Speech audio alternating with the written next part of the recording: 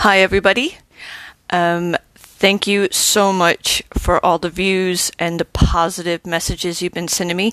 I know it's been a while since I recorded the last podcast, and as I recall, with the last podcast, I was talking about how I was getting ready to start a new job, and I had a load of change happening. Well, so now with me recording this, I've been into the new job. I have had a lot of change happen, and I tell you what, it has been absolutely for the best. I've settled in real well. I absolutely love my new job. I love the people I work with. I love the work that I'm doing. I actually feel like I'm doing good stuff. And I know the world of insurance isn't exactly, mesmerizing and thrilling, and I'm not like a doctor saving lives, but it feels good to me. And I think that's the main thing. If it feels good to you and you could go home, switch off, and think, yeah, okay, I'm proud of myself, then that's good. I think whether you're cleaning toilets, which I've done, I've done a lot of random and different jobs from, being 17 and looking after people's kids on SHAPE CDC base. CDC means Child Development Center.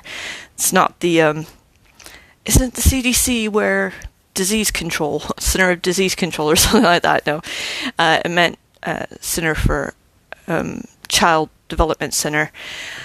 And, I've worked in a kebab shop very, very briefly. That was a needs-must type job when I first moved to England. And I continued to work with kids off and on. I also worked in a bakery at Tesco's. I did a brief stint as being a cleaner at a hotel. That was hard. That was when I was pregnant with William. And I just needed to get some cash for the family. And then working as a foreign exchange advisor for Travelex. And then going on to being a team leader at Autonet. Well, I was an agent first, and then got promoted to team leader, which I was very, very proud of. And, everything I do, I try my best. And with this podcast, I wanted to talk about identity. Not just, what you identify as. I want to talk about who you are. Reinvention, having new identities. I'm very, very blessed that in this new job, I feel like I've reinvented myself and gone with a clean slate. And I feel like it was a bit like how I used to feel when we would move to different bases. Each posting, I knew that I would leave whatever trouble I had at the school or trouble with friends behind, because I was going to go to a whole new place where nobody knew me and I'd start fresh. And looking back at it, I actually think it's slightly addictive, because you know that you won't have the sins of your past following you around. You go in a clean slate and people won't judge you for your past. You're fresh. And it's a good and bad thing. The good thing is, like I said, you're going as a clean slate. No one knows your past. You can literally be a tap dancer who was really great at it, which, you probably only went to a couple lessons, but no one knows the past. You're reinventing yourself. You're creating a new identity. But it's also bad because you're not, establishing roots. I was born in Germany, lived here, there, and everywhere.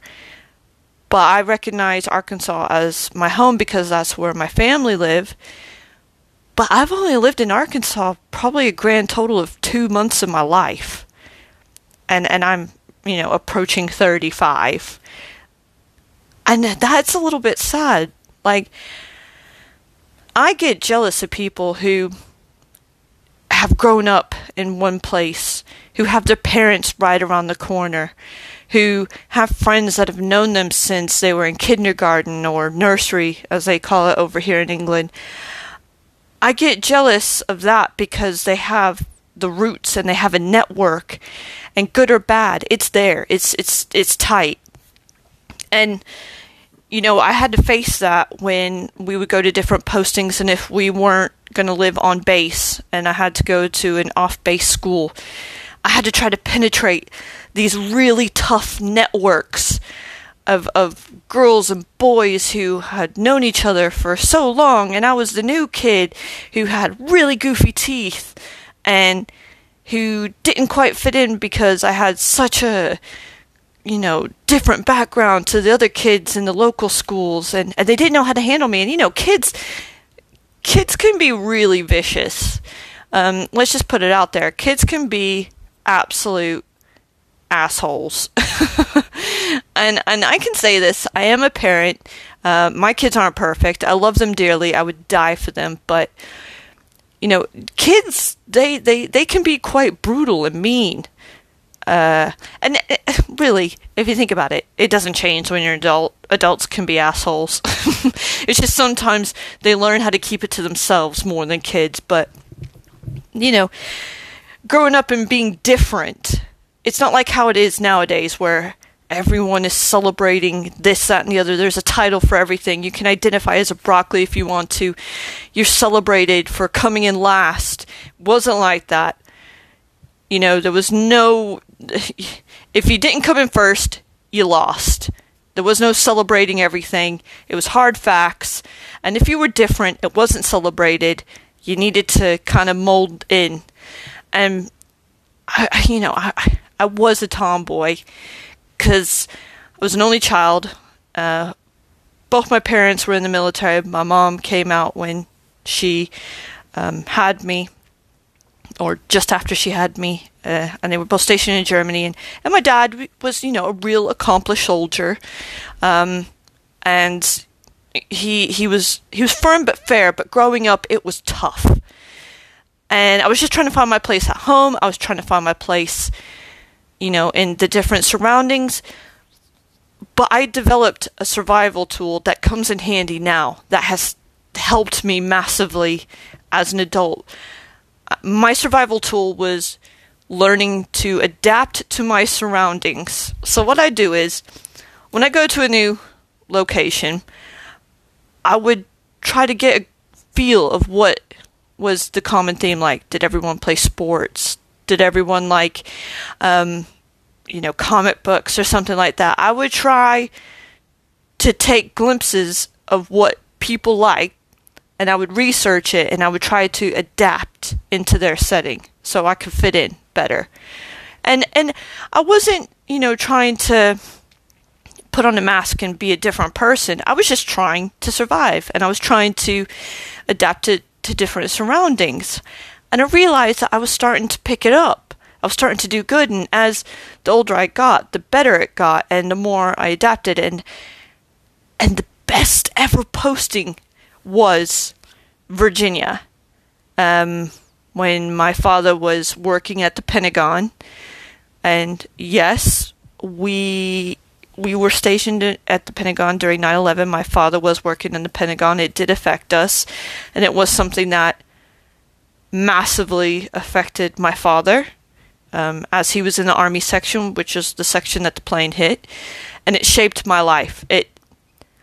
I knew that the childhood kind of stopped at that point, and now was the time to grow up to a certain extent. I mean, I still need to grow up in certain areas, but I realized that not everyone loved Americans. The world was actually a crazy place, and it was an unsafe place, and I wasn't even safe on my own soil. Now, there was such things as domestic terrorism. Obviously, there was the incident in Oklahoma City where, an American citizen blew up a building and killed many American civilians, and that's a result of domestic terrorism. And, there are many, many other acts of domestic terrorism. such as taking a gun to school, which is something that I had to deal with. I wasn't involved in a school shooting, but we did have police in school. We had metal detectors. It was, a part of, going to school in America, post-Columbine, because Columbine was what shaped a lot of things.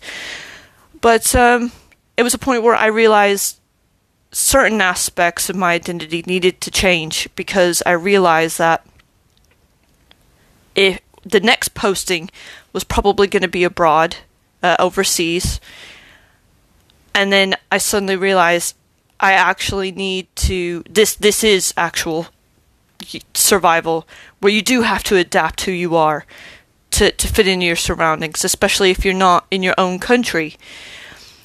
And, the reason why I loved Virginia so much, even after 9/11, was I did something that I kind of always wanted to do when we were stationed in New York, lacrosse, and I loved it. I loved it so much. I got on the lacrosse team. My dad got me a customized stick. I don't know, I probably already talked about it in past podcasts, but I loved it. I felt like I finally found my calling. I fit in. I was making loads of friends in school. It was the first time I had a boyfriend. His name was Octavian. I was convinced that we were going to somehow get married and just live the dream. And then, I think it was in the middle of lacrosse season, that's when the posting came in that we were moving to Belgium. And at first I was like, where's Belgium? I wasn't really great at geography, especially European geography. We mainly focused on American geography, shocker, in school. But when I realized where it was, and then I realized Brussels was there, and I had a little bit of a crush when I was younger on Jean-Claude Van Damme, the muscles from Brussels. And I was like, okay, maybe I could get on board with this. And I tell you what, the posting to Belgium was just mind-blowing. The moment I got off the plane and I saw rows and rows of brand new Mercedes-Benz taxis at the Brussels airport, I thought, my goodness, this is fancy. I had never seen anything like that. But I also was at a loss. I was like, what identity am I going to bring to the table here? What I don't know what I'm doing. The last time we were stationed abroad, it was Panama, and we stayed on base mainly. And, it was filled with a lot of Americans. I was going to an international surrounding, and I was going to go to an international school, and I just thought, oh man, this is going to be interesting. And I tell you what, it was amazing. With our first apartment, there was a soccer field out back, and I knew that there was no lacrosse team. I knew I had to get my head around the fact that the next best sport I'd have to learn is soccer, or football, as they call it over here. And I thought, okay, well, you know what? I'm going to get on board with this. I'm going to learn how to do it, and I'm going to admit something slightly embarrassing. I always wanted to be a forward or a striker. But there was this really cute boy who lived in the same apartment block as us. And he was from the Czech Republic, and he was the boys' goalie. And he was just so gorgeous. The first time I saw him, I was just like, oh my days. And how I saw him was, me and my mom were playing soccer on that field, and we were just kicking back and forth, and he came to the field and he introduced himself. My mom walked back into the apartment and he introduced himself, and I just was like, I was stuttering. I couldn't speak properly because I'd never seen a boy this gorgeous before, and I felt kind of bad because, obviously I left behind Octavian, the boy I was convinced I was going to marry. But I was stuttering as we were talking, and he said, would you consider being goalie? We can, practice together. And then I just was like, yes, I'll be a goalie. And I didn't really want to be a goalie before them, but I was like, I have to spend more time with them. I kind of became boy crazy suddenly. And then I noticed the Italian boys, they were gorgeous too. And I just thought, oh my goodness, I'm in heaven. Everyone is so gorgeous here, and everyone is so nice, and everyone's just like me. And I finally felt like I belonged, and I didn't need to make a new identity. I could just be my natural military brat self. And because everyone else was in the same situation. And we would all play soccer together. We would go to the Pizza Bowl because that was like the local, that was like the only hangout place on base, because Shape military base is very, very small. And you have the Pizza Bowl, which had a bowling alley and a pizza place and a little bar. Then there was the IC Club, which had a bar and a little restaurant, but it was like fancier looking, well, fancy sorta. There was the Officers' Mess, which it was an international officers' mess, if I remember, and I was allowed to go in because my dad was an officer. There was also the Green Gym and the main gym. The Green Gym was where all the bodybuilders went, but that was a gym closer to my house, so I'd go there. I pretty much went there every single day because there's not really much else to do when you're a teenager, just shy of being the legal age, and you can't really go off base. My dad didn't want me really to go off base, especially on my own. And it was so lovely, and yeah, that I remember the feeling of, you know what, Europe is kind of my home. And I guess maybe that's partly the reason why I've never gone back to America, because once I moved to Belgium, obviously, I stayed, well, I'm in England, we're no longer a part of the EU, but, you know, I'm still overseas, I'm not in America, and, you know, now that I'm in this new setting, in this new job, I've had time to reflect on past identities and what I want to be going forward. And I used to think, I need to have this, this, and this. I need to tick off this. I literally have ants in my pants. I can't sit still. I'm constantly wanting the next thing. It's like I have ADHD. Maybe I do, and it's undiagnosed. Who knows? But all I know is one thing right now is I'm starting to feel like I have an identity that is going to carry with me now for years to come. And I'm happy with that. And for once, you know, especially since the pandemic and dealing with bridge incidents where, you know, one died and one survived, I finally feel like I could stand up, look at myself, and think, you know what, I'm not perfect. I have a lot that I need working on. But I'm miles better than the person that went into everything in the first place. And that's the identity that I'm happy with. So if you think about it, do you have identities? What do you view identity?